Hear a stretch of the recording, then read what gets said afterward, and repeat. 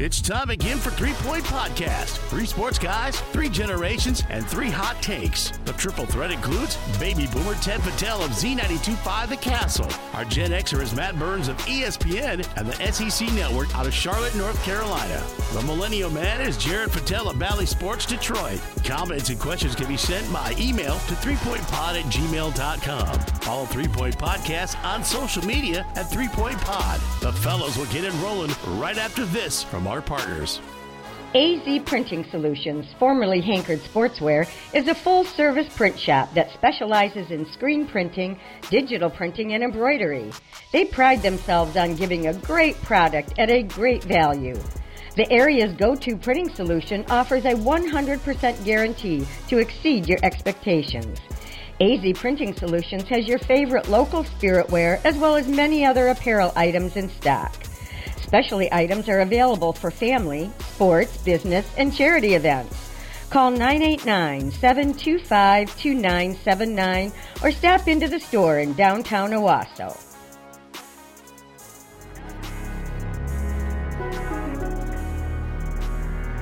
Rivals Tap House and Grill is the area's go-to spot for the best in food and drink. Meet up with your friends and catch your favorite sporting events on over 20 high-def flat-screen TVs and our 120-inch projection screen. Rivals can handle your large or small parties and is an awesome spot to put on your fundraising events. Weekly food and drink specials including gourmet burgers, wings, pizza, homemade soup, and salads. Rivals also stocks a large selection of craft and domestic brews. Rivals Tap House and Grill, the official gathering spot of 3 Point Podcast, located on the corner of Shiawassee and M21 in Corunna. It's time for episode 249 of the 3 Point Podcast, presented by Memorial Healthcare and SkyMint Cannabis. Memorial Healthcare's Now Community Wellness Center is an incredible addition to our community. You still have time to join the 21-day health challenge all the way up to January 15th to sign up for that. Just $1 initiation fee, $2 a day. Hey, that's less than $50 out of your pocket for this challenge. Includes all kinds of benefits. Drop-in child care available for $2 per child for 2 hours. And after you sign up, or after you try the 21-day challenge, you get a 75% off your sign-up fee. Just a great deal. Memorial Healthcare, providing care for you since 1921. SkyMint Cannabis, they're Michigan's leader in the industry. Over 15 locations throughout the state of Michigan. Check out the new SkyMint Reserve. If you're over 21, go online at skymint.com, sign up for their rewards program. SkyMint, your one-stop shop for pain relief, help sleeping, or just chilling out. And use that coupon code at the Corunna store, 3.20 for 20% off SkyMint products for new customers.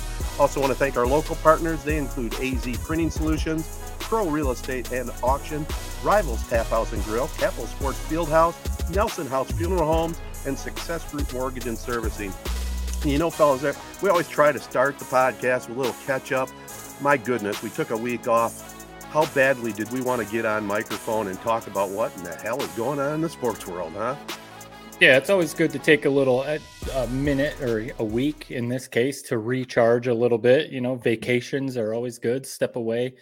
I think one thing, I feel like we've had some guests tell us that they're always, not to pat ourselves on the back, but they've been impressed at how consistent we've been for almost 250 episodes every week.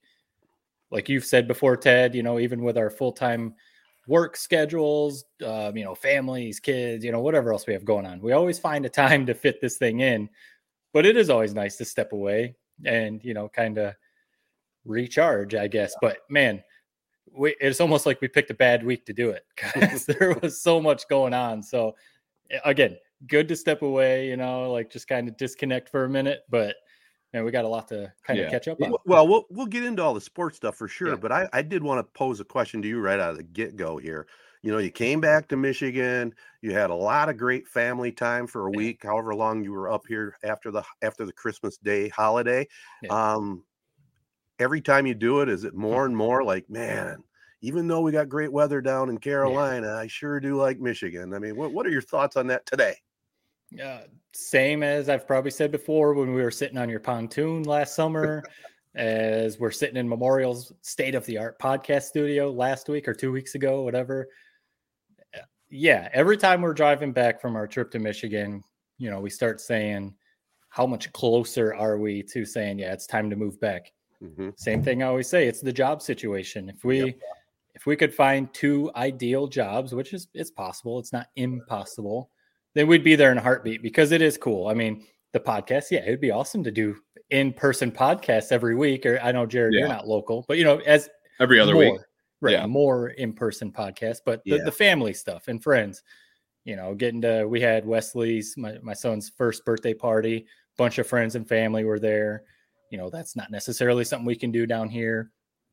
We hung out with some friends on New Year's, and we did the cross. So all the stuff we did, you just start having those conversations of like, while we like it down here in Charlotte, in North Carolina, it's just not the same as home. There's just something about home. And Jared, you're not in Corona anymore, but you're close enough that you can head back home if you need to or whatever. Yeah, perfect distance, as I would say.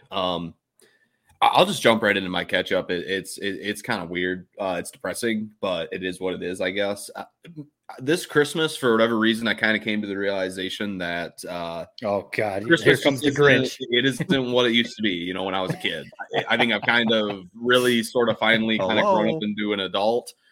This year was the first year we did not open presents on Christmas Day. This was also the first year both my brothers were not there on Christmas Day. And so it was just a little bit like, I'm an adult now. And there was no, getting ready for Santa. I already knew what my present was. A nice new TV, which I can't wait to watch the Lions and Packers on later tonight. But it just felt like the magic was gone. And it was a depressing night. Still a great day. I mean, Christmas is still the best day of the year, but it's gone in the blink of an eye. And that was my maybe takeaway from this holiday season was, I'm an adult now. It's time to grow up, and there's no more Santa Claus. There is that funny window, and Ted, you definitely remember, where you have that transition. Jared, I don't know what your plans are with your relationship status and all that kind of stuff, but you go from the magic of the kid and everyone's home and stuff, and then even like with your friends, a bunch of friends are away working, and your brothers weren't even there, so it is different. But then if you transition into, if you do decide to have kids or whatever, and now Ted with grandkids, that's where like the Christmas magic does come back. But there is that weird window, maybe in your 20s, early 20s, where it is kind of like, you got a new TV. It's like, just, can I get my presents and let's just watch some NBA. The TV's too big; it doesn't fit in my car. So it's like for like a week, I was just like sitting in the box at my parents' house. Still finally got it up here, so I couldn't even really enjoy it. It was just like staring at a box all day. It's there now, though. Yes, it's all set up. Oh yeah. Awesome. Now you do talk about that window, and I agree with what Matt's saying. You go from being a young kid to being Jared's age, and then you kind of segue that into, you have a girlfriend now, Jared, but eventually you're going to become a married man, and then that'll bring Christmas to a different light. And then once there's kids involved, then it's all back to 100% Christmas. So I was going to ask you a question, though. You said Christmas is still your favorite holiday. Do you still feel that, or does Thanksgiving slide up the ladder? No. Christmas, people who say that Christmas isn't their favorite holiday they just want to be contrarian. It doesn't make sense. It's the best day. How can you compete with giving away gifts and getting gifts, and you have basically the same food spread as Thanksgiving usually. You get to see all your family. You watch NBA basketball all day. I mean, Thanksgiving is often awesome because of the Lions, but no, Christmas is still the best day. The only thing is the weather. Obviously maybe a 4th of July or something like that can maybe compete with it if you're a big like boat or cabin family, but I don't understand how people don't love Christmas as number one. Okay. Well, you kind of segued a little bit from your brothers not being around, and your entire family wasn't there, so it was a little bit of a downer Christmas compared to others, but still high on the ladder. Yeah, I mean, I guess it's just my life is depressing. I guess that's what that means. I don't know. I mean, they join me, brother. I'm going to tell you that right now. Hey, I'll say this too. You work in an industry that you're lucky to have Christmas off, because if the Pistons ever happen to play on, or the Red Wings, play on Christmas Day, you might end up having to work. I mean, I don't remember off the top of my head. I probably about half the time I've been at ESPN, I've had Christmas off, and then other ones, you have to work because now there's a full slate of NBA, kind of like, on Thanksgiving, there's all these NFL and a couple college football games on Thanksgiving. Someone has to work those, and you work in the industry. that if the Pistons are playing or, whatever, right, you might have to work. So yeah, both the Red Wings and the Pistons were playing on Christmas or on New Year's Eve, excuse me. I don't know how it was a miracle I didn't get scheduled. I wish I would have been scheduled at this point. Would have got my mind off of that game. Yeah. It cracks me up working on holidays. There's one funny one I remember. Real quick segue. So Thanksgiving Day, like my first year out of college, I was working at Meyer Electronics, and I remember I was super mad. I had to work on Thanksgiving. Like, do you really need people to? Why are we even open on Thanksgiving? You really need me to come open in on Thanksgiving? So I get there, and literally, like, I pull in. There's maybe like 3 cars in the parking lot. So I'm like snickering to myself as I walk in. Why in God's green earth am I even here right now? I remember doing like a 360 like Snapchat video, sent it to my friends. Why the heck am I even here? This place is dead. Oh, give it about 2 or 3 hours once everybody was done eating Thanksgiving dinner. It was the most packed I've ever seen a store. And everyone was coming to the electronics for like the Black Friday sales. So no, I shouldn't complain. I had it off. So it could always be worse. Yeah. Well, I think we all had a great holiday, especially Christmas. We would have had a happier New Year if we would have maybe had a little bit better success New Year's Eve evening. Yeah. We'll talk about that coming up. But here in this catch-up portion of the program, let's talk a little bit here, local sports, the Prep Spotlight presented by Capital Sports Fieldhouse. And I'll tell you a little bit about that right after this. Capital Sports Fieldhouse is the home of hit and pitch and a whole lot more. The 10,000 square foot turf field can be used for all indoor sports training, including football, baseball, basketball, softball, soccer, and many other activities. Hit and Pitch has 7 indoor batting cages with full pitching tunnel and the state-of-the-art HitTrax training system utilized by MLB organizations. Located in the old Capitol Bowl J.C. Penney block on South Washington in Owasso, Michigan. For more details, call Capital Sports and Hit and Pitch at 989-472-4624 or online at capitalsportsfh.com. Okay, I don't know, Matt, did you get a chance when you were in town at all to check out the field house? I didn't. I drove by and, could kind of see the improvements, and there's actually quite a bit of construction and stuff going on downtown Owasso. Yeah, I know there were some fires and stuff that happened or whatever, but it just seemed like there was a lot of construction and stuff going on downtown Owasso. But yeah, well, next time you're in town, we'll go in there and grab some lunch and give you the full tour, because it's just a great facility, and they're the sponsor for this segment. Well, we'll start in high school boys basketball. I talked about it a couple weeks ago. New Lothrop 6'5" senior guard Ty Coleman had another plus 40-point game. He put up 42 in a 66-45 win over Byron last Friday night. Right now, guys, I'm a little bit closer to what's going on in Shiawassee County basketball, but it's probably a 2-man race for Mr. Basketball here in Shiawassee County. Langsburg's Xander Woodruff had 30 in the Wolfpack's 76-21 win over Lakeview, and he's averaging probably 28 a game. So that's a pretty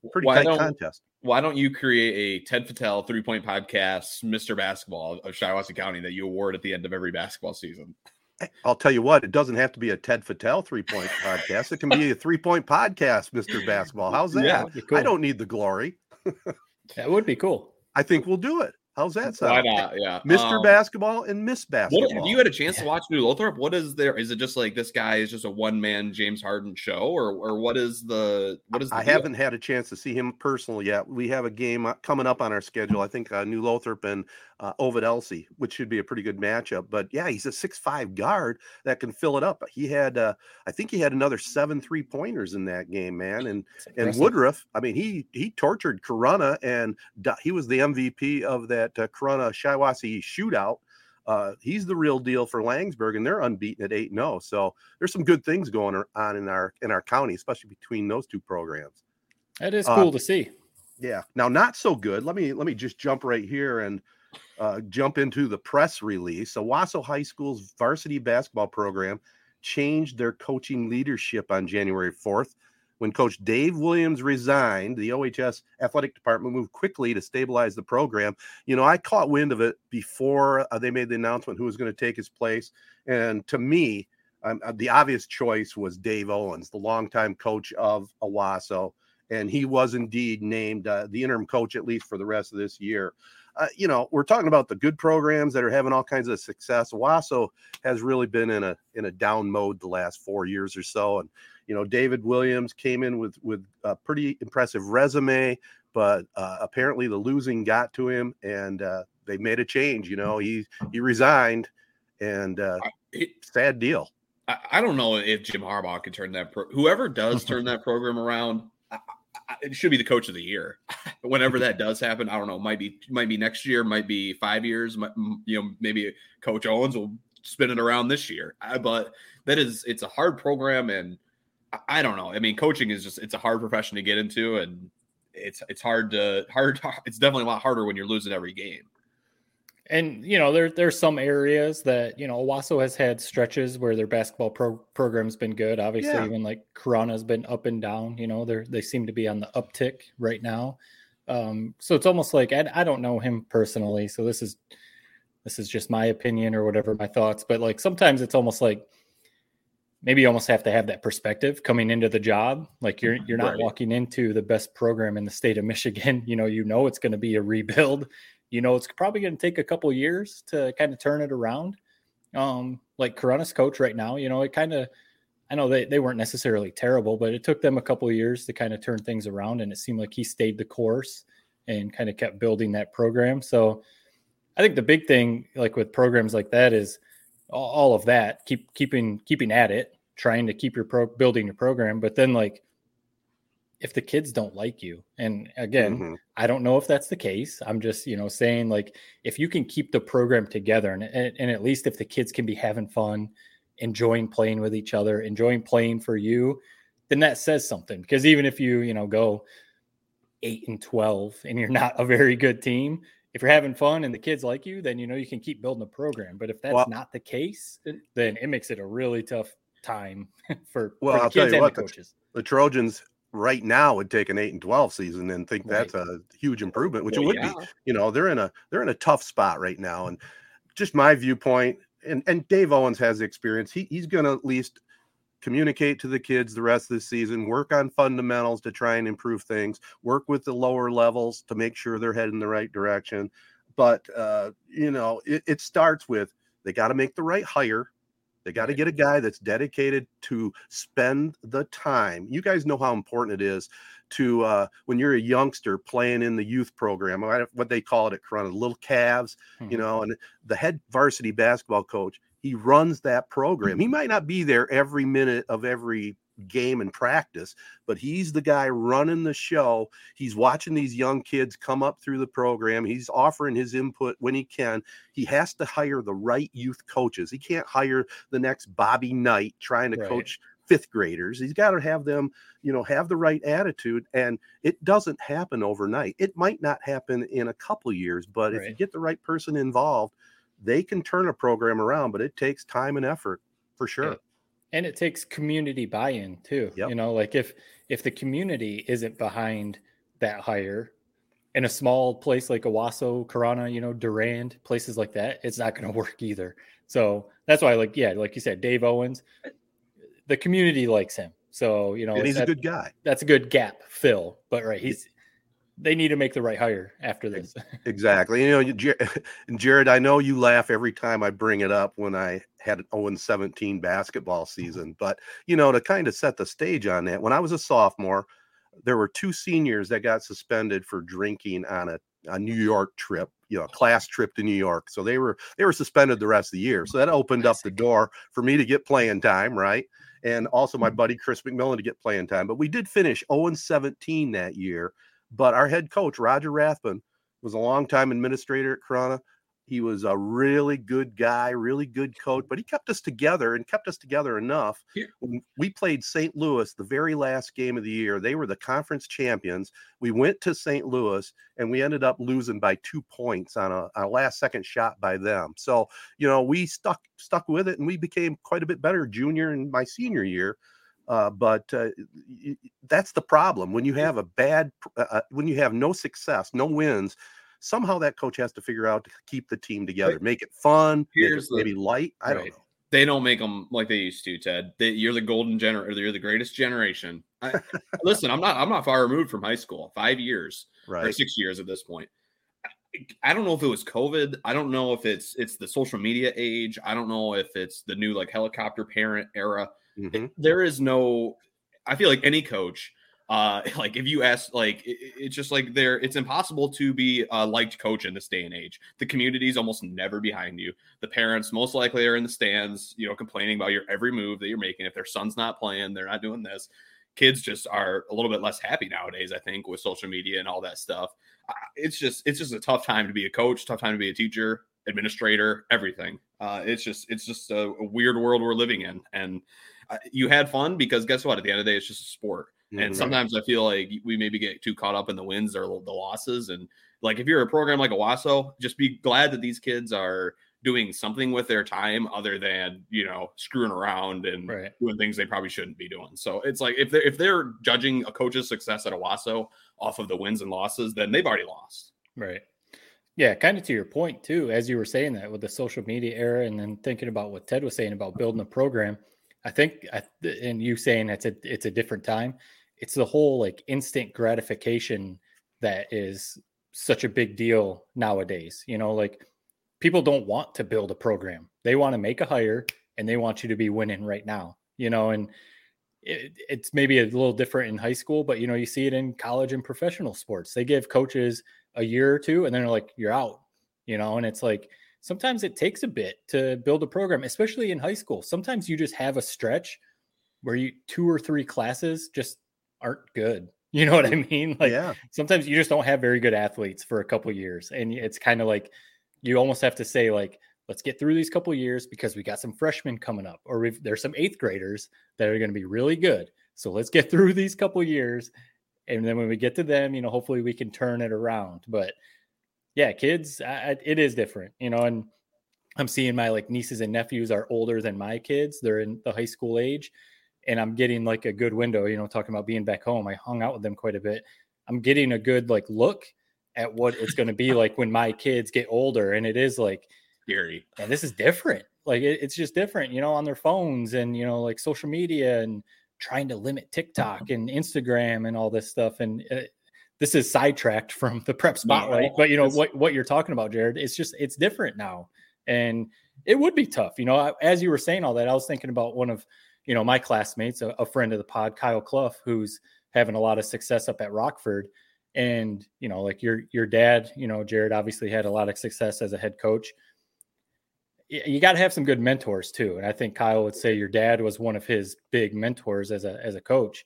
And I don't know, maybe you got to have some people that can guide you in the right way. And I don't know, maybe some coaches don't. They try and do their own thing. Right. It's just like, I'm going to do my own thing. I'm going to do it my way. And that's it. And it doesn't work all the time. So it's tough to see because it kind of sucks for the kids. They just want to play ball. They just want to play basketball. They know they're not very good. They just want to play basketball. Well, I don't know if they do, so like, yeah, maybe not, maybe take a look on like Instagram and like, there'll be kids that they maybe touch the floor like a minute or two. And they have like a whole recruiting profile set up as if they're the next Zion. That's not, you probably noticed that in your research. Oh yeah. It's like, I don't know what's changed. Maybe it was like that when I was playing. It's the ball is life. It's the ESPN. It's the highlight reels. It's everywhere you look now. Yeah. And I don't know if it's the parents. I don't know if it's who or it's just the kids. That I love having confidence in yourself, but I just feel like there's maybe a disconnect sometimes. I'm not sure if that's Owasso. Like you said, you would think it. Hopefully these kids just, it's like, let's just go have some fun. But I don't know. I worry that that's maybe not the case. We could do a whole podcast discussion on what we're talking about right now. First of all, I want to say both you guys laid it out perfectly. Hear me sitting on the outside, the elder statesman, if you will. I've seen definitely some changes. Now, kids are kids. If you have the right coach and you have the right parenting, you still can be like when we played. I remember there was a junior high game where I was sicker than a dog.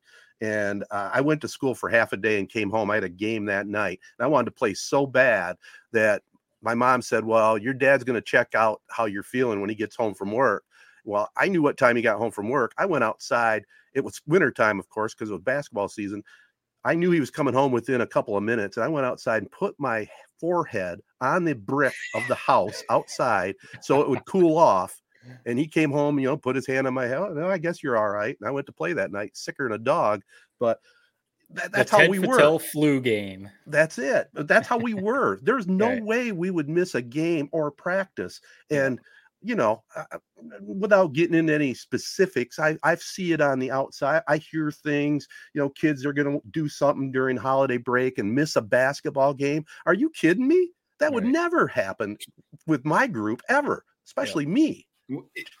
It all leads back to the rally outside of the why am I drawing a blank on the government building in Lansing? The Let Us Play rally. Capitol.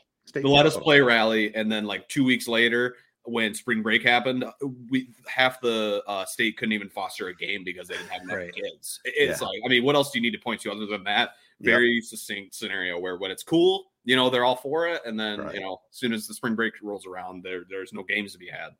Well, the sad part is that's, with that attitude and with that going on, that's not really getting prepared for life, because life doesn't always go your way either. That's why the good and bad of sports really helps you in life. How's that for an editorial comment, huh?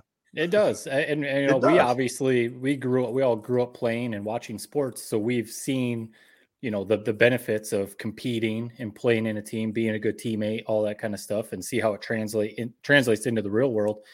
And this could be a whole podcast, but you're seeing it with the transfer portal, in college football.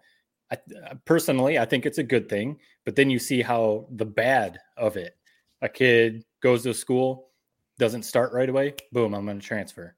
Instead of sticking it out and trying to work for that starting job. Goes to another school, maybe doesn't start. Okay, I'm going to transfer. And it's like that's not necessarily what it should be for. We could talk about that for probably 20, 30 minutes, but that's kind of along the same lines.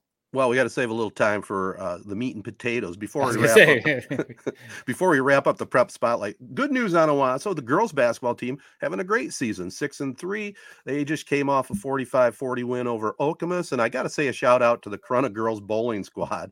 We don't talk bowling very often here, but I think it's cool that they added that sport in high school. Corunna's off to a 5-0 start. Carly Pavka, she has a 200 average in bowling, and Emily Rodman 188. Right behind her. That's pretty impressive. And also impressive, New Lothrop. We talked about their basketball and all their sports programs. The wrestlers, again, ranked number 1 in Division 4. They're off to a 7-0 start after a recent win over Ovid Elsie. So some good stuff to end the prep spotlight, fellas. Speaking of New Lothrop, again, back to full circle, talking about if we wanted to move back home. My wife asked, like, where would you want to live? Just that kind of thing. Obviously, I threw out like Grand Rapids, maybe like one of the suburbs, somewhere around Detroit, something like that. I was like, but if we were going to live like in Shiawassee County-ish, let's look at New Lothrop, man. There's she's like, oh, are the schools good? I'm like, I think the schools are good, but man, their athletic program is incredible.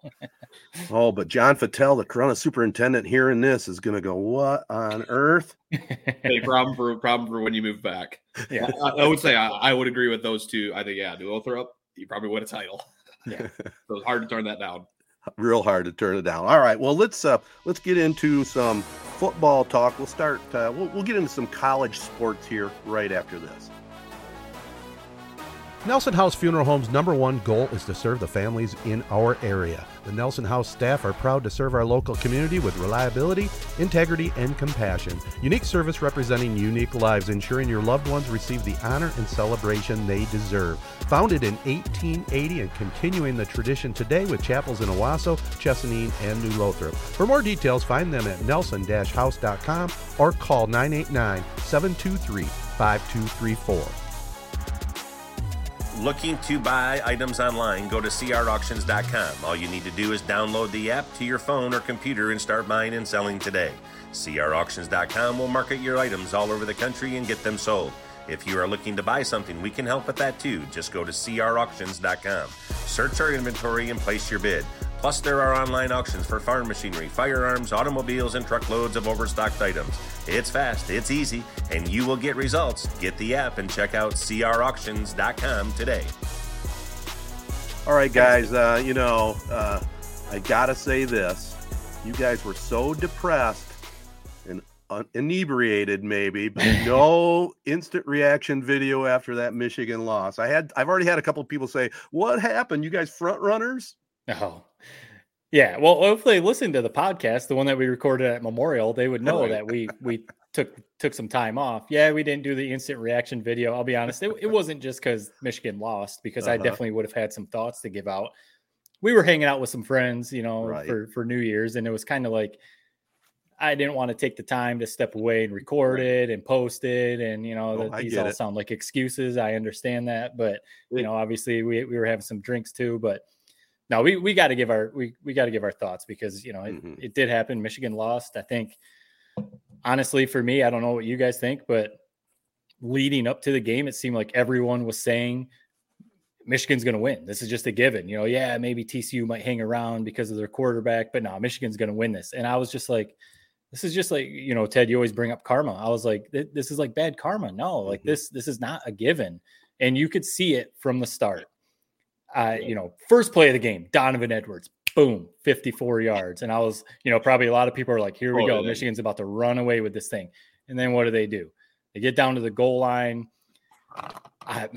We could do a whole hour on this. I don't understand bringing in a dude who's been playing linebacker for so long as a running back, Mullings. I know he's played running back and stuff, but like Donovan Edwards is your horse. He's your guy that got you there. Give him the ball on the goal line. I understand he's not Jerome Bettis. I don't care. Give him the ball on the goal line. But then so that was a different possession.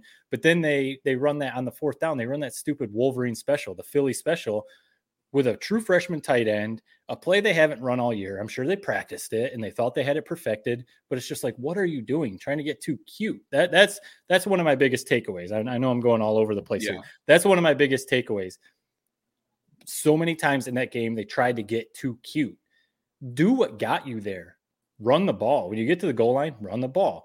JJ McCarthy can run. Roll him out. Like, it just seemed like multiple times they got too cute.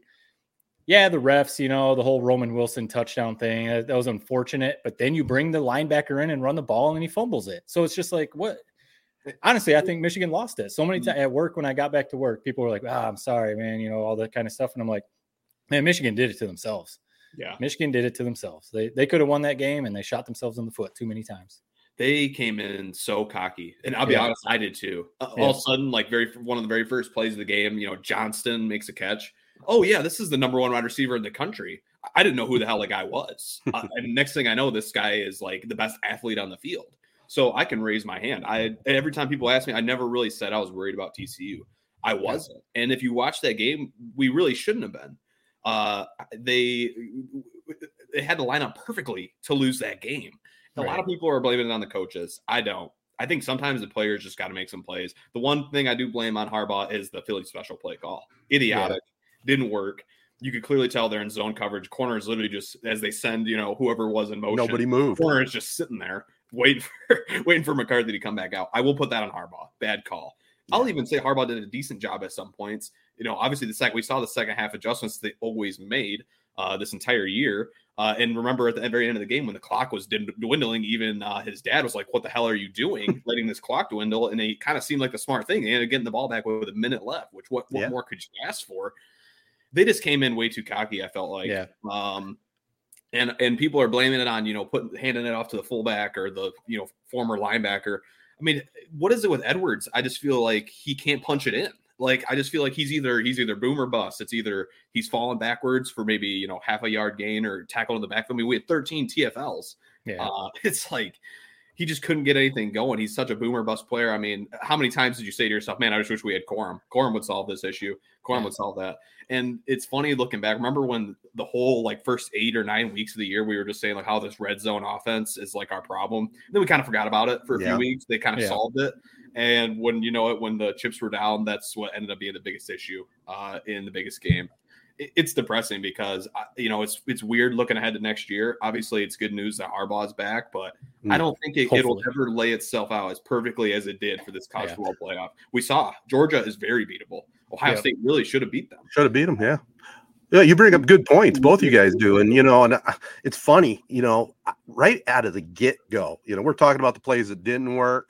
I said to my wife when Edwards got caught on that first run, I said, if he'd have taken that into the end zone, this game is completely different because, that forced them to try and still get the point. They passed up the 3. I said, I thought they should have kicked the field goal and they didn't.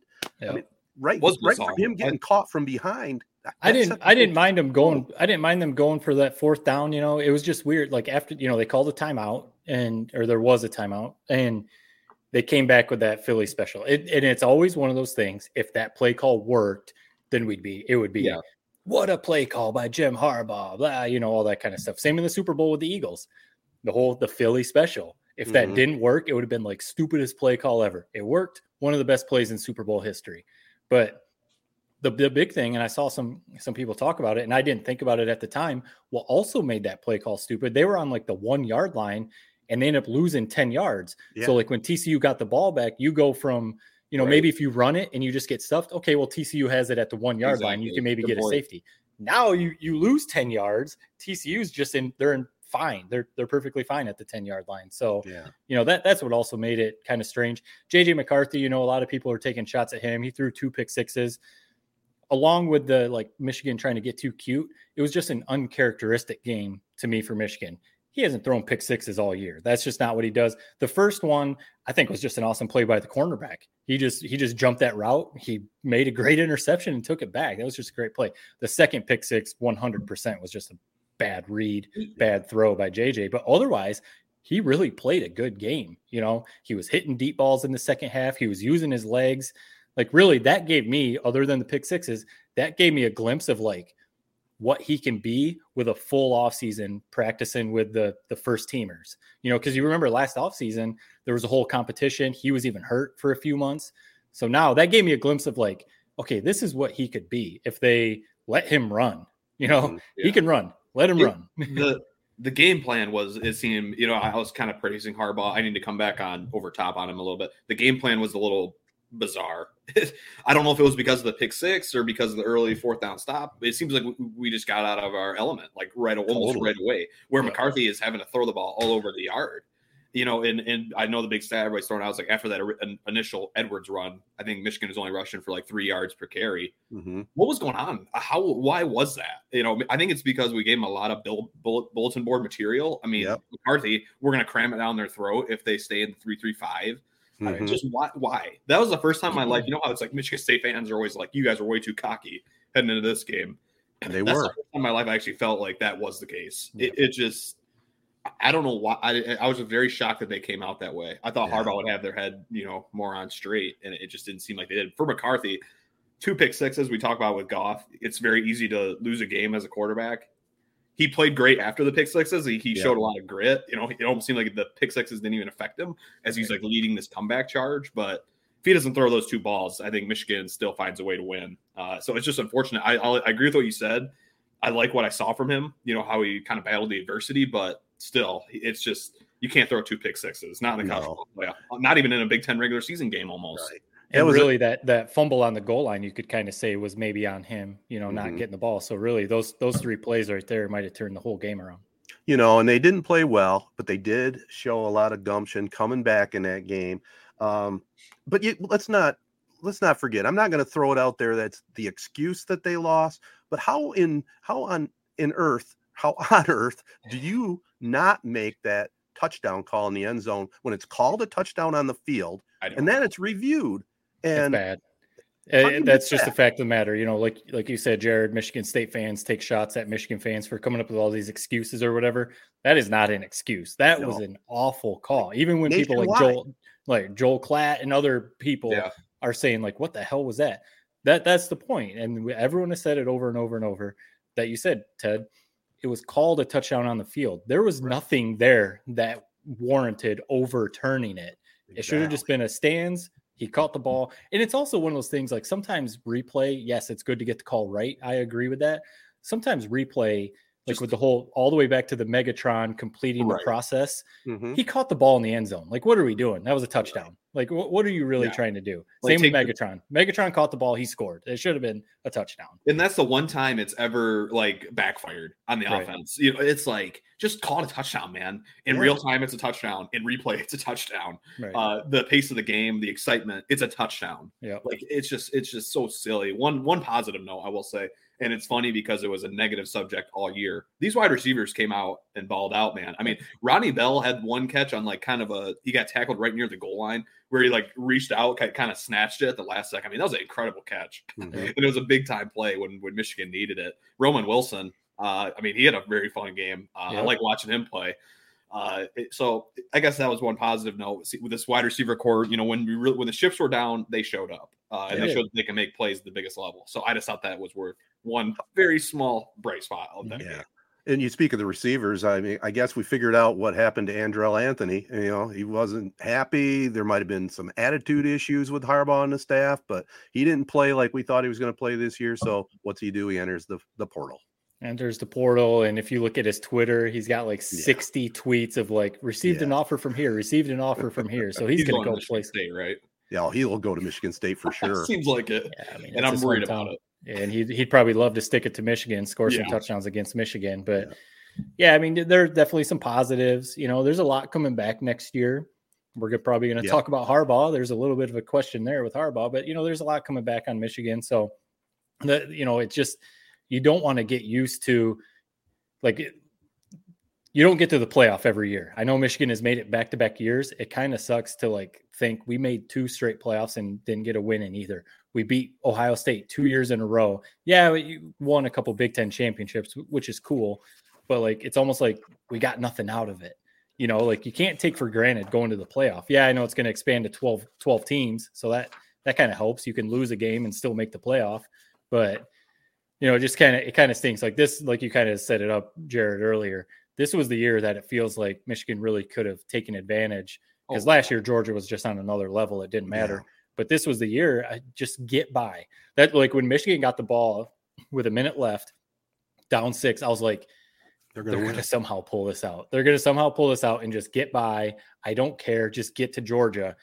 And then we don't need it. But like that last drive, it was like, what the hell are you doing? It was like incomplete. Like what is happening? And then the last play, they fumbled the ball. It was just like, I honestly thought when they got the ball back, I was feeling good. I was like, they got this. JJ's going to pull out some crazy couple plays and they're going to do this. And is it? But I and it's kind of funny because if this was if TCU did this against any other team, they'd be like my favorite college football team ever. I hate TCU. I want them to get absolutely railroaded against Georgia. One positive thing, and then I want to talk about the targeting. What your guys' thoughts are on that.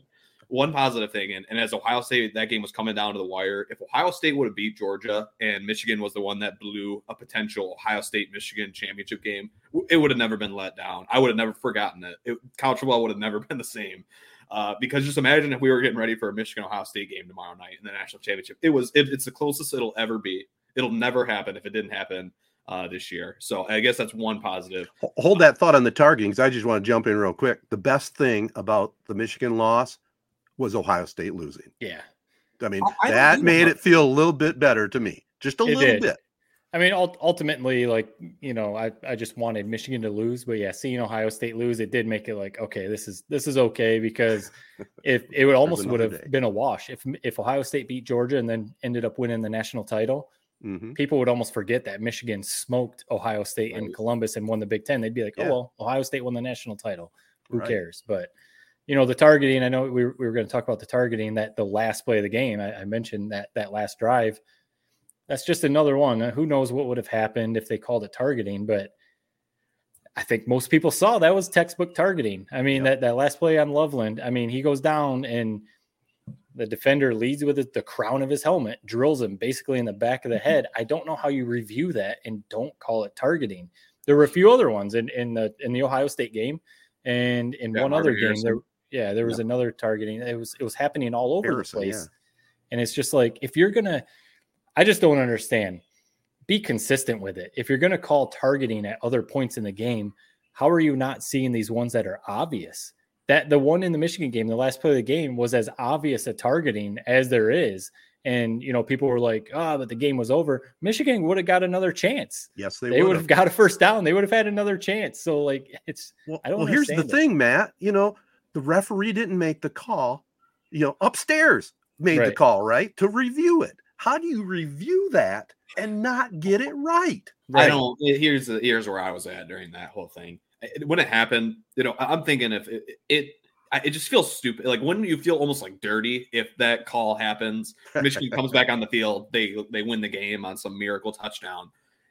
They lost the game, and obviously, selfishly, I would have loved to have seen the targeting call. Yep, but it would have made me kind of feel guilty if it would have been tainted, because it just the game was over. It was a dumb play by that TCU player. It definitely was targeting, but I mean, you fumble the snap. You have to do this whole, flip it around. It's like, you guys don't deserve to win this game. TCU won this game. Yeah. That was how I felt. I actually, walked out of the room, came back, saw replays of this. Like, oh, they must be, reviewing something. And almost as soon as that happened, they announced that it wasn't targeting. And that was it. So, it just... Yeah, no, that is a good point. I mean, Michigan probably didn't deserve to get that targeting call and get another chance, because we know if they would have called it targeting and Michigan got the ball back, and like you said, they score some miracle touchdown and win the game, people would have been like, oh, the refs gave Michigan another chance. And, they gifted Michigan this win or whatever. So it played out the way it was supposed to. It's a shame, like we've said a number of times already, because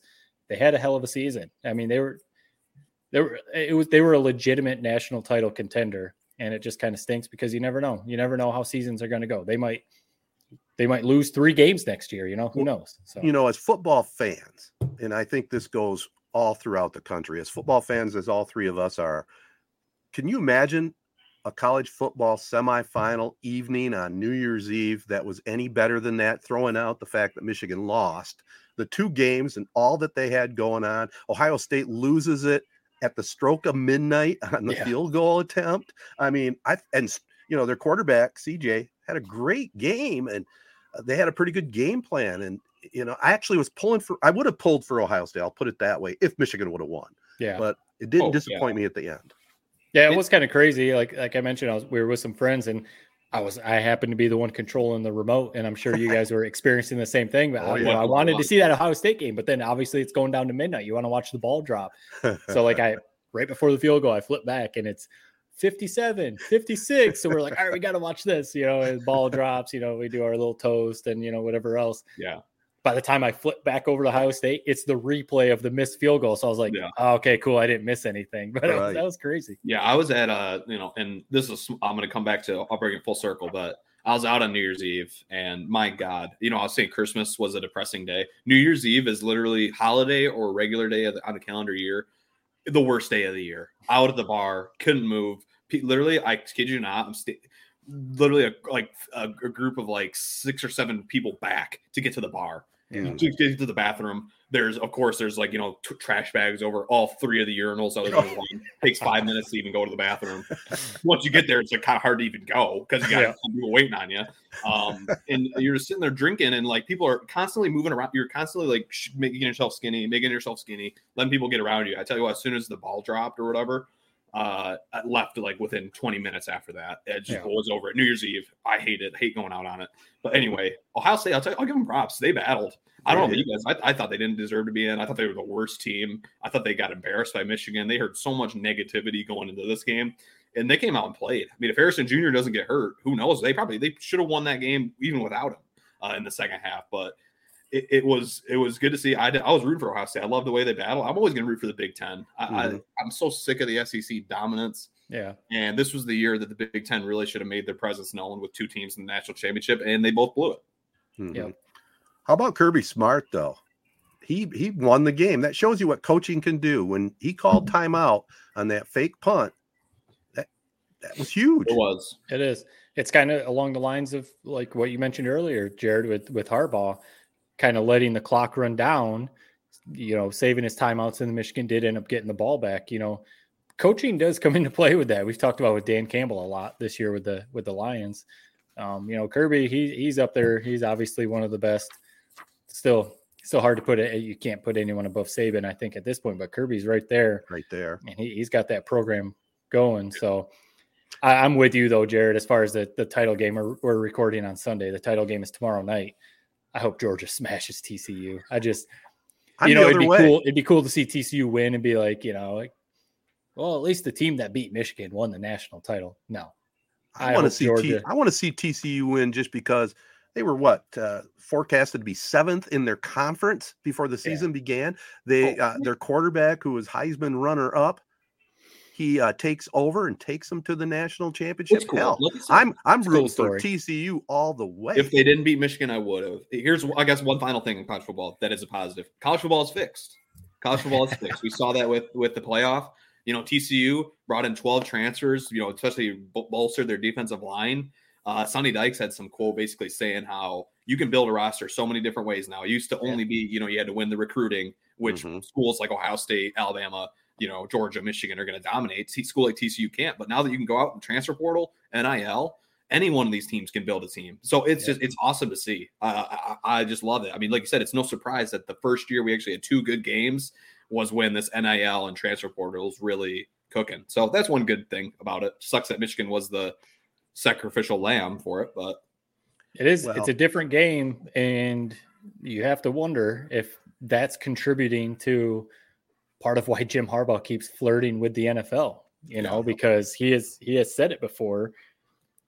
In one of John U. Bacon's books, he had a quote about, it's hard to compete with the cheaters. Basically, that's not verbatim, but, obviously referencing SEC teams pre-NIL that were clearly just paying players to come. And, it would be hard. It'd be frustrating to try and be running a clean program. You're going to do the NIL stuff now that that's legal and the transfer portal. It'd be frustrating to be trying to run a clean program and do things the right way and continue to lose. Harbaugh's got this program going. I mean, they're back. You can say Michigan is back. They've won 2 straight Big Ten titles, beat Ohio State 2 times in a row. But to be trying to compete with Georgia's and Alabama and, some of these other schools, and then see the transfer portal where TCU can be picked to finish 7th in their conference and they just bolster their roster and, all that kind of stuff. You have to wonder if that's part of what's making Harbaugh flirt with the NFL. Yeah. I personally think, like the news came out this morning, Ted, we were talking about it before we started recording. Apparently Harbaugh's going to interview with the Broncos or something. I personally think this is all just a play by his agent, him and his agent, to get Michigan to finally ante up. I said this before we started recording. I think it was valid after like 2019, 2020 for Michigan to kind of be like, let's kind of back off this contract a little bit because this program is kind of starting to slip. So I think at that point it was valid. You don't want to see him have a Mel Tucker, James Franklin type of deal. Then he's beat Ohio State 2 times in a row. He's won 2 straight Big Ten titles, 2 straight trips to the playoff. This program is back. They're recruiting, they're getting transfers, all that kind of stuff. Pay him. Like, what are you doing? You're coming off of Rich Rod and Hoke, and you're seeing what's happening all over college football. If you get a coach like a Sonny Dykes at TCU, you think Georgia's going to let Kirby Smart go? No, they're going to hang on to Kirby Smart as long as they can. Look what Alabama does with Saban. They pay Saban anything he wants. He's the highest paid public employee in Alabama. Yeah, in Alabama. He makes more money than anyone else in Alabama because they know, like, look at his value. That's what Harbaugh is for Michigan. And honestly, if they let him go, I think it's Michigan's fault. I almost a side of me I want him to go, to stick to Michigan and be like, look at what you're doing. Just give him his contract. No, pay him. He should reset the market. He should be the number 1 highest paid coach this offseason. And then, give it a couple of years when Smart or Saban gets their extension, then he's not. But right. I don't, people saying top 5. No, just pay him, make him the most. Michigan has the money to do it. Yeah. If State is doing this with Mel Tucker, who proved nothing, then you should be able to do this with Jim Harbaugh, who has shown 2 college football playoffs, beat Ohio State twice. Literally the only coach I can imagine coaching the Wolverines. If it was a new coach next year, I might not even watch. Make him the highest paid guy. I'll say this. I mean, do you guys think Harbaugh is 100% staying? Sounds like, Matt, you think he is. I don't. I'm glad we didn't record 100%. Really? Him coming out with that statement and people are like, oh, he, quote unquote, he expects. I think Harbaugh is just a weird, kind of interesting guy who I don't blame him. Why would he put himself in a corner with this NCAA BS coming down on him for buying a recruit a $10 burger? And who knows what else is going on in the NCAA, man. Right. And they were like, oh, well, Harbaugh's reaction wasn't pleasant or whatever the wording was. I just imagine that conversation going down. The NCAA commissioner, hey, just want to check in on this. See, you bought a recruit a burger at this one place. Dude, why are you even looking into this? Right. This is so stupid. And then it's like stuff from COVID 3 years ago. It's like you're just now getting a video. What is going on? Yeah. So that's kind of my point. Maybe that's what's all contributing to Harbaugh being like, I've had enough. Not to drop an F-bomb, but be like, F this, man. I'm done with this. You know? No, I don't blame him. If he went to the NFL, I would say good riddance. You did your job, and you were here for a long time. I never expected you ever to come here in the first place. Right. And college football has changed. It seems like the worst thing in the world to coach it. So I wouldn't blame any coach for leaving, to be honest.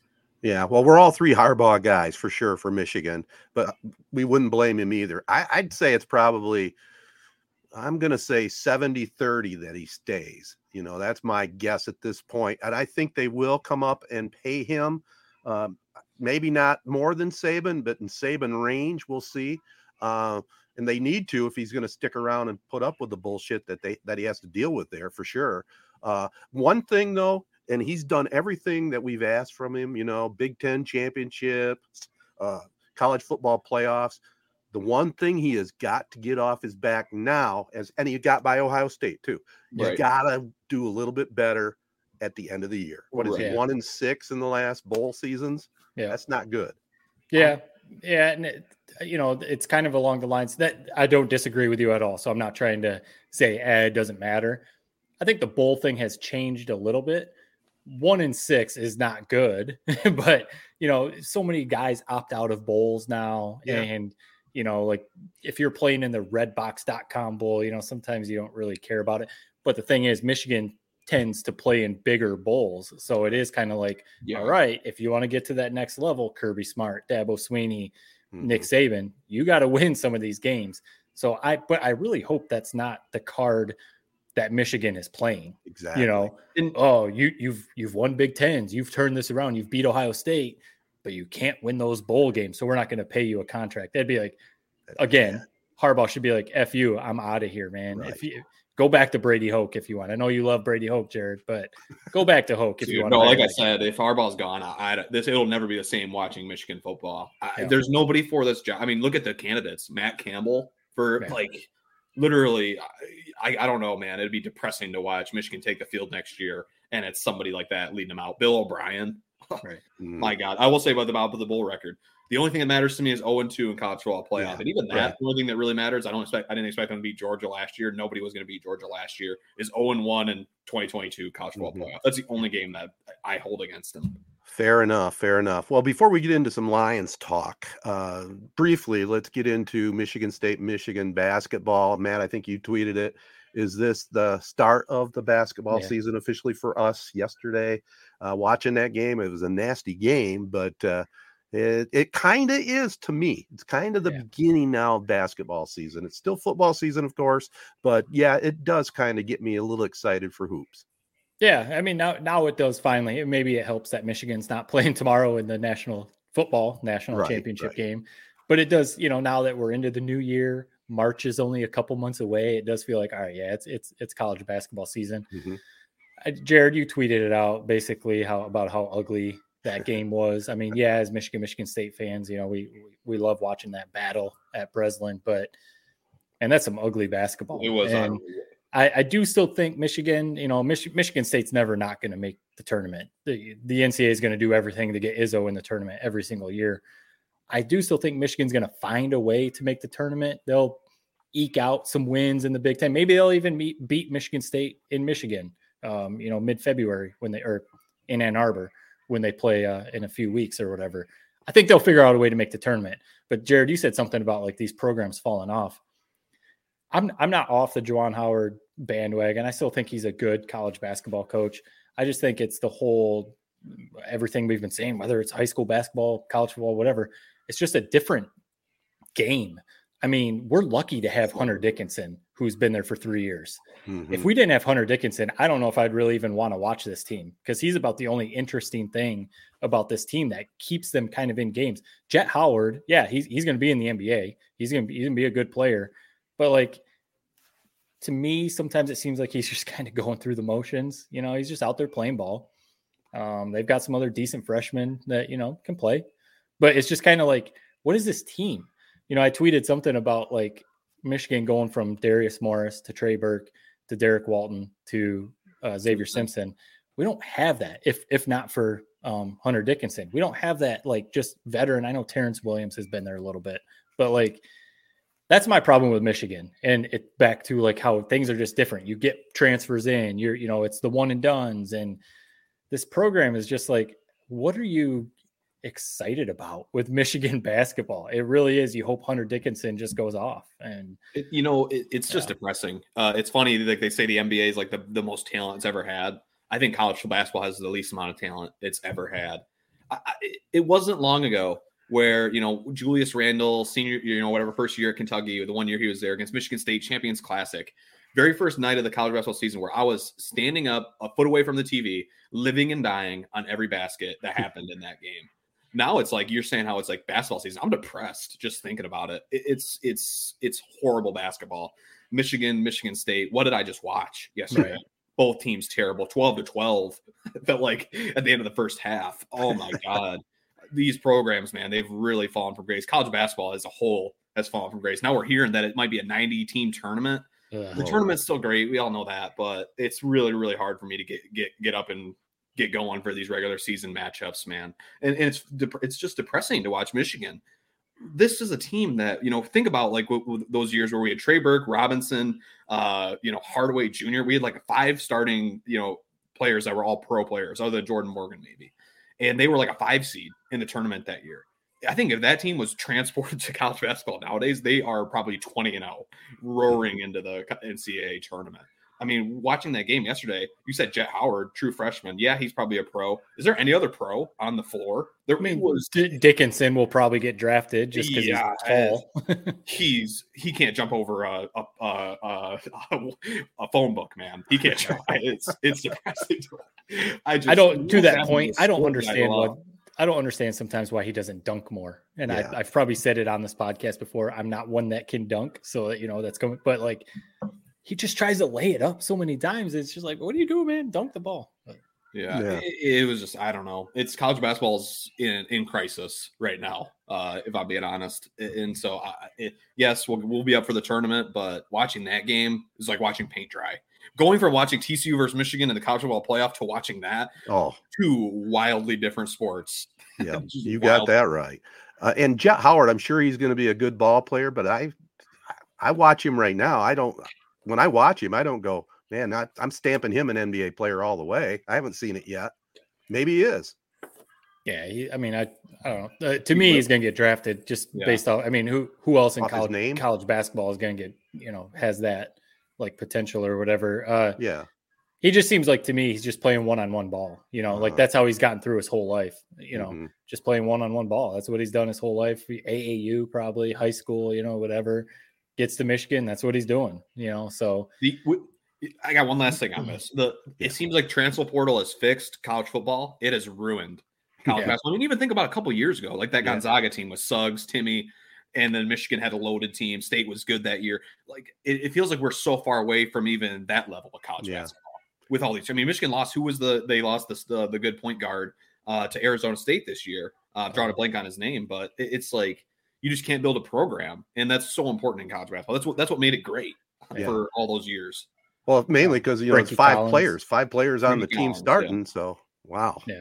Yeah, and it's different too because when Juwan came in, there were some guys that had been there a couple of years, so that's maybe why he had some success in those first couple of years as a coach. Now he's just getting these transfers in and out and relying on true freshmen, which, like you said, unless you have a Julius Randle, these dudes are Anthony Davis, who are just like legit studs. You're going to struggle. And that's, you can't find your rhythm until January, February, and then you're maybe already out of it. So like I said, I think Michigan's going to find a way to make the tournament, but are we going to be excited? The thing is, like you've said, Jared, if they can make the tournament and, say everyone's healthy, you do have someone in Hunter Dickinson who in the tournament, one weekend, you can hope he has 2 good games and you make it to the second weekend. And you've got some guys and, Jet Howard and, a couple others who can score. So like, if they can get to the tournament, they do have the talent to maybe win a game or 2. Like, that's just what you got to hope. Wasn't it just sad watching that? I mean, think of the Michigan State, what that game has always meant on the calendar. Yeah. I remember, basically going to winter track meets, which who knows why I went to those. I was so slow. But I remember like we would be driving home. We got to pull off in, this random spot, go to this Hooters to watch this game. Right. That game, if that was happening yesterday, man, I'm driving right home, man. Maybe that's what I mean. Like if not for Hunter Dickinson, maybe Michigan State fans would have something else to say with their team. If not for Hunter Dickinson, what makes that game interesting? Yeah. Juwan versus Izzo, I guess. I don't know. No, the best thing about that game was Gus Johnson and Jimmy Jackson. That was the best thing. And I wanted to ask you guys that you reminded me right when they in the open of the game, they pointed out the two Michigan State fans with the TCU shirts on before we sign off. Is that lame? Is that like, what are you doing? Is that lame. Little brother energy? Like what do you guys think about the Michigan State fans wearing TCU shirts? I laughed. I mean, it is funny. It's very lame, I would say, but it is funny. So whatever. Yeah. Fair enough. Yeah.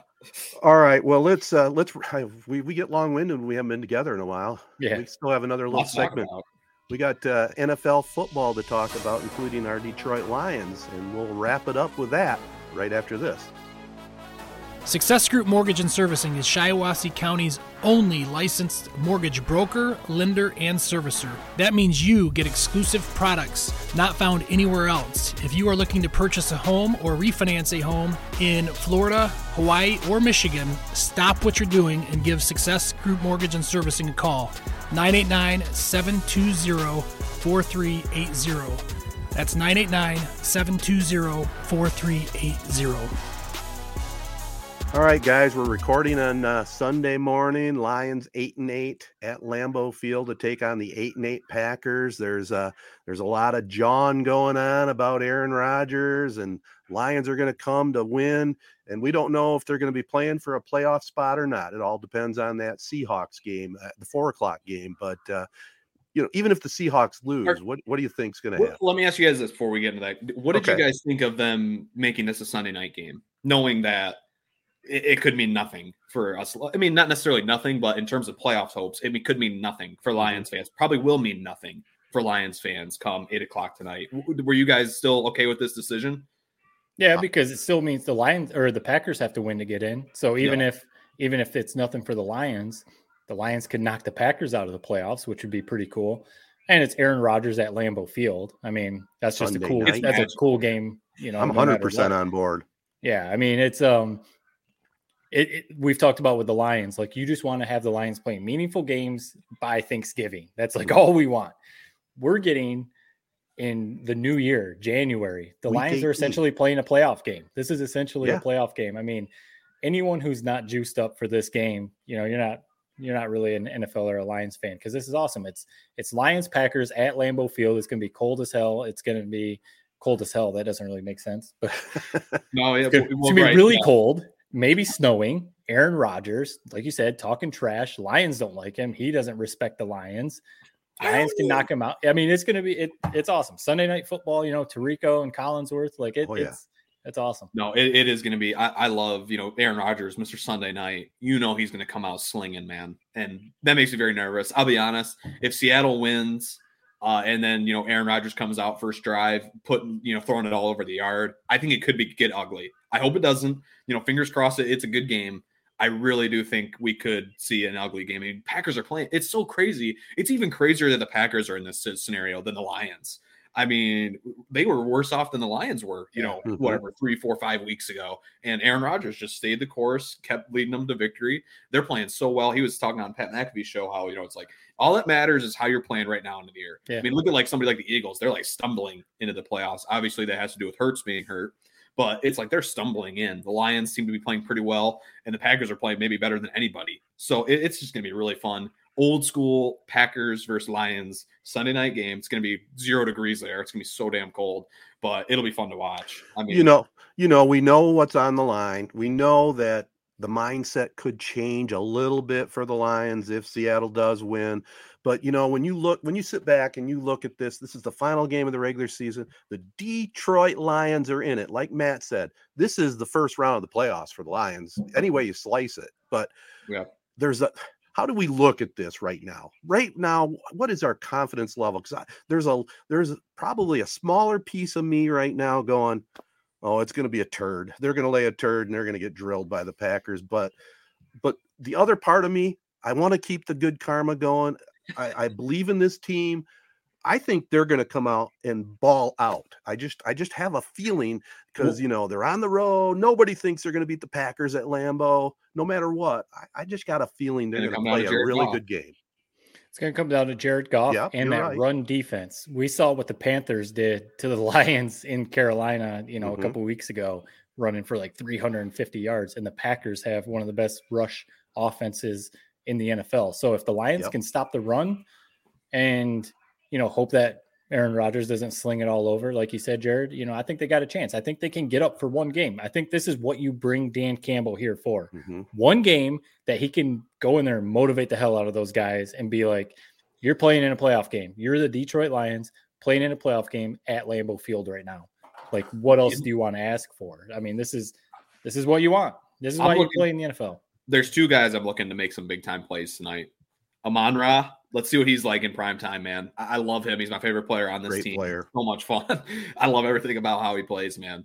And then Hutchinson. It's got to be a Hutchinson game. He's got to get pressure on Rodgers. We all know what happens if you don't get – most NFL quarterbacks, but especially Rodgers, if you don't get pressure on him, he will pick us apart. So I'm looking at Hutchinson and I'm looking at Amon-Ra. They got to have big games, and especially Jared Goff has to have a big game as well. Yeah, I don't think I talked about it. I think I tweeted it a while back in the last game against the Bears. Notice how Hutchinson has slowed down a little bit, whether that's coaching, whether that's himself, but he's not running like a wild chicken, and he's containing on the end nowadays. He's made that step, and I think he's going to be nothing but better. Yeah, and he needs to be today because I think that's big. If you can pressure Rodgers and sack him a few times, get him frustrated, get him yelling at his wide receivers and his offensive line, you can kind of get him to fall apart a little bit. If they let Rodgers just chill back there, he's going to pick them apart. And we know how that and here's this is just such a fun game for so many reasons. Like you said, even if there's no playoff hopes on the line for the Lions, Rodgers is just must watch. He's been my favorite team to watch, the Packers, this entire year outside of the Lions. He wears his heart on his sleeve. A wide receiver screw something up. Surely they're going to go to the Exmo, slow motion replay of his face right after it. So I just can't wait to watch every second of this game. Let's just hope it's a good one. Even if the Lions end up losing, let's just hope it's a memorable game. Kind of what we always hope for with like a Michigan State, or Ohio State, Michigan game. Just give us something to remember. Yeah. And ask for a better ending. Yeah. And then are you guys on the side of, I've seen some people saying that they hope that the Rams lose, so the Seahawks win to help the Lions draft pick. And I'm just like, I don't understand as a Lions fan how you can say that. Like, no, you want to make the playoffs. How often do the Lions make the playoffs? And like to the point you said, Jared, if they can somehow make the playoffs, play in the way that they are, who wants to play them? They might match up with the Vikings, who they've already beaten, so it's kind of like the Jaguars. The Jaguars won last night. Yeah. They're a team that's playing really well going into the playoffs. They're a team that you probably don't want to play right now. So no, I want the Lions to make the playoffs. I want them to go beat the Packers, make the playoffs. I'll take my chances. If I was, rooting for the best story, how magical would it be if Matt Stafford, took off the sling, put his pads on, and just said, this is for Detroit. I'm going to go out here and give it my all. What a story that would be. Yeah. Baker Mayfield, we'll see what happens, man. It sucks because it's, of course, there's a distraction for the Rams. McVay basically sounds like he's leaving. Yeah. That comes out a day before this game. So terrible. We'll see where they're at. I don't know. It's going to be fun to watch. We have two Lions games today. First the Rams game and then the Lions game tonight. Yeah. So it'll be a good NFL Sunday. Just wish the Rams they were at home, but that's the way it is. Before we wrap up, guys, and go Lions, #57. Monday Night Football this week. We got to briefly touch about that. What a scary thing. It's one of those things that you'll always remember, where you were watching that with Damar Hamlin going down. What a scary thing, but everybody's been talking about it. The emergency staff, man, so incredible.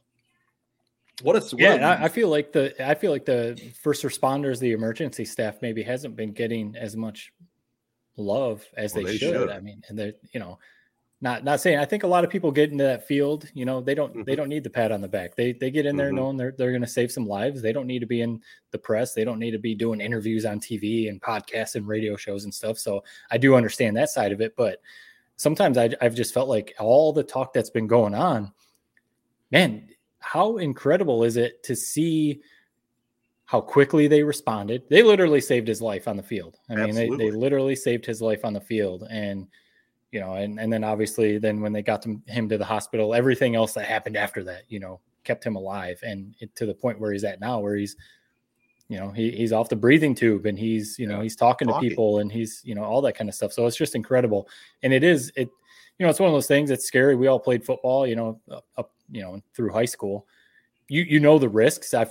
You guys have probably too heard so many of the analysts talk about NFL players. You know the risks, but you never think it's going to maybe be something like that. You know, like paralysis is, you know, we've seen that happen on the field and some other really nasty injuries, but you don't necessarily think that is going to happen. So it is kind of like an eye-opening, holy crap, this game is really dangerous. So it was such a weird, just like, you know, routine hits, everybody says, just like I said, glad he's okay. It was, you know, we were all watching it. Everybody was watching. It was such a highly anticipated game. Mm-hmm. What a bizarre, something we'll probably maybe never see again, the way that everything went down with the postponement cancellation.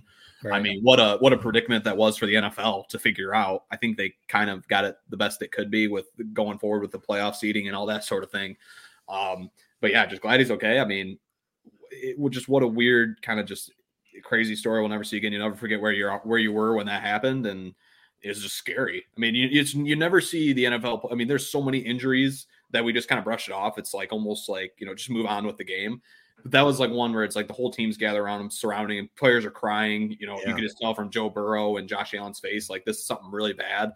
And what I've heard, basically, you know, talking about the first responders, basically, if this happened at like his house, he's probably not here today. Right. Basically, just, you know, have the fact that it happened at an NFL game where you know, they're right there, got to him right away. It's just, you know, glad he's okay, and feels weird moving on with football, but you just kind of just where we're at now. That's a buddy and a few of us were talking at work yesterday when the NFL games were on, and we're like, I wonder. I mean, it'd be hard for that not to be in the back of their minds. You know, like when they're out playing, a defender going to hit somebody, you know, or if you get hit and you feel a little weird or something like that, not to have that in the back of your mind. I mean, you know, you always hear people say you can't play football scared or, you know, worried or, you know, kind of like 50%, because that's when you're going to get hurt or do something dangerous. So, but it'd be hard. I wonder how long it'll take, even like the Bengals who witnessed that happen, to kind of like shake it off and get that out of the back of their mind. But absolutely. You know, I was reading different things. There was different viewpoints about how ESPN handled the situation and how the talent there handled it. I thought they did as good as anybody could ever do. You know, I thought Joe Buck and Aikman were good. I thought, who was the on-field reporter? Was it Salters? Salters, yeah, Lisa Salters. Thought she was excellent, and then Susie in the studio with Booger and the other dude. I mean, what are they going to do? But I thought they handled it exactly how they should have. They weren't really doing a lot of speculating. I mean, I did some speculating. I was watching the game with my dad. Actually, my dad loves news TV. Okay, he's hooked to like CNN and some other things. He quit watching the game. He says, I'm going to go in bed and watch TV. I was at his house, and I'm out watching the game. And when that all happened, I jumped up and I had to go into his room and put the TV on ESPN. I said, Dad, I think one of the players might have just died on the field here. You know, and then we watched it. We watched it for the next 45 minutes. It was just stunning. Have you guys ever seen anything like this at all? Do you have anything to relate to a similar situation that you have seen? I remember the 97 Lions-Jets game that I know you obviously do too, Ted, where, you know, the player got hurt and actually lost consciousness. They had to do CPR and bring him back to life. Was that Reggie Brown? Is that his name? Yep, Reggie Brown. I was young, obviously, but I remember watching it. We were at a family Christmas party, and obviously that was Barry Sanders. There were playoffs on the line, all that kind of stuff. It was Christmas. But other than that, no. I mean, like you said, Jared, we've seen a million injuries in basketball and football and whatever sport. Maybe hockey. I know we're not like huge hockey fans, but I remember, you know, seeing clips of guys that get cut with a skate, you know, stuff like that. Pretty scary. There was one dude that took a puck right off the chest, and they had to do CPR on him on the ice. Yeah, that was in a Red Wings game. Yeah. And going back to what you said about ESPN, the ESPN, how they handle it. I mean, one, I'll just say this: they had the best people in place for it. I mean, Scott Van Pelt at call, Joe Buck, Troy Aikman, Matt. You could probably speak to this better than I can, but and then obviously the in studio people as well. I mean, they did a great job. But that's exactly who I'd want in that situation if I was ESPN or a Fox or whoever. Would be that group of guys right there. And I'll just say that about Monday Night Football. I mean, what a big addition it was to get Buck and Aikman. Oh, man, didn't make no too much doubt. other when it happened, but I watch every Monday Night Football, and I didn't, almost subconsciously didn't even notice it. I turned it on pretty much because of them. Yeah. It's such a great broadcast. I love those two guys. It's just ESPN figured it out, and it sucks that they had this game they've been kind of highly anticipating all year, and something terrible like that happened. Right? Yeah, they're top notch. I mean, Joe Buck catches a lot of flack, but I've said it before. He's one of my favorites. I love listening to him call baseball or football. But I think it's just one of those. I would have, because I work in TV, Jared, maybe you thought this too. I would have been curious to be in the control room while that all played out and just hear like the conversations of like, what do we do? Like, no, go back to the studio, let them talk. Go back to Joe and Troy, let them talk for a little bit.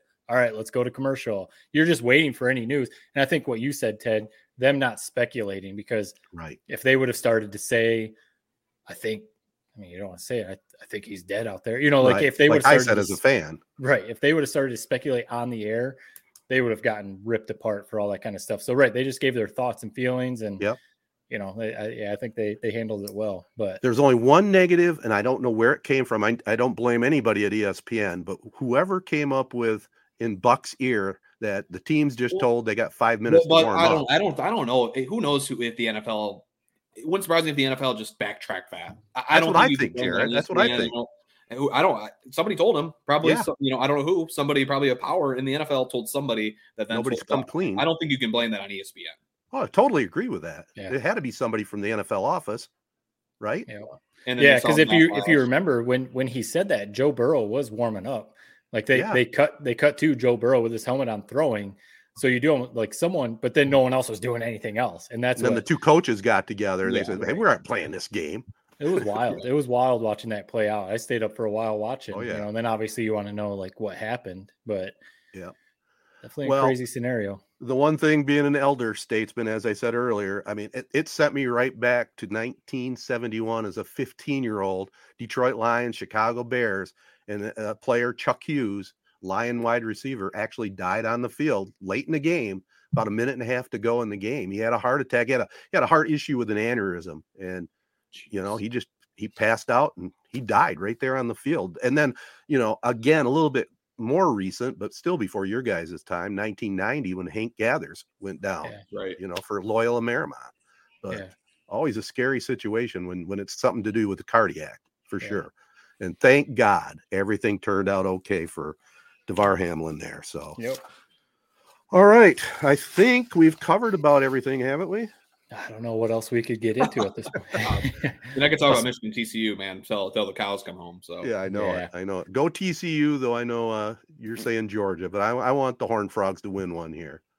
Hope Baker Mayfield can pull out a win and the Lions can get that win at Lambeau. That's going to be a good game, though. Oh, can't wait. So I'm going to take a nap this afternoon, maybe during the first game, and then I'll tune in for that 4:00 Seattle game. Yeah.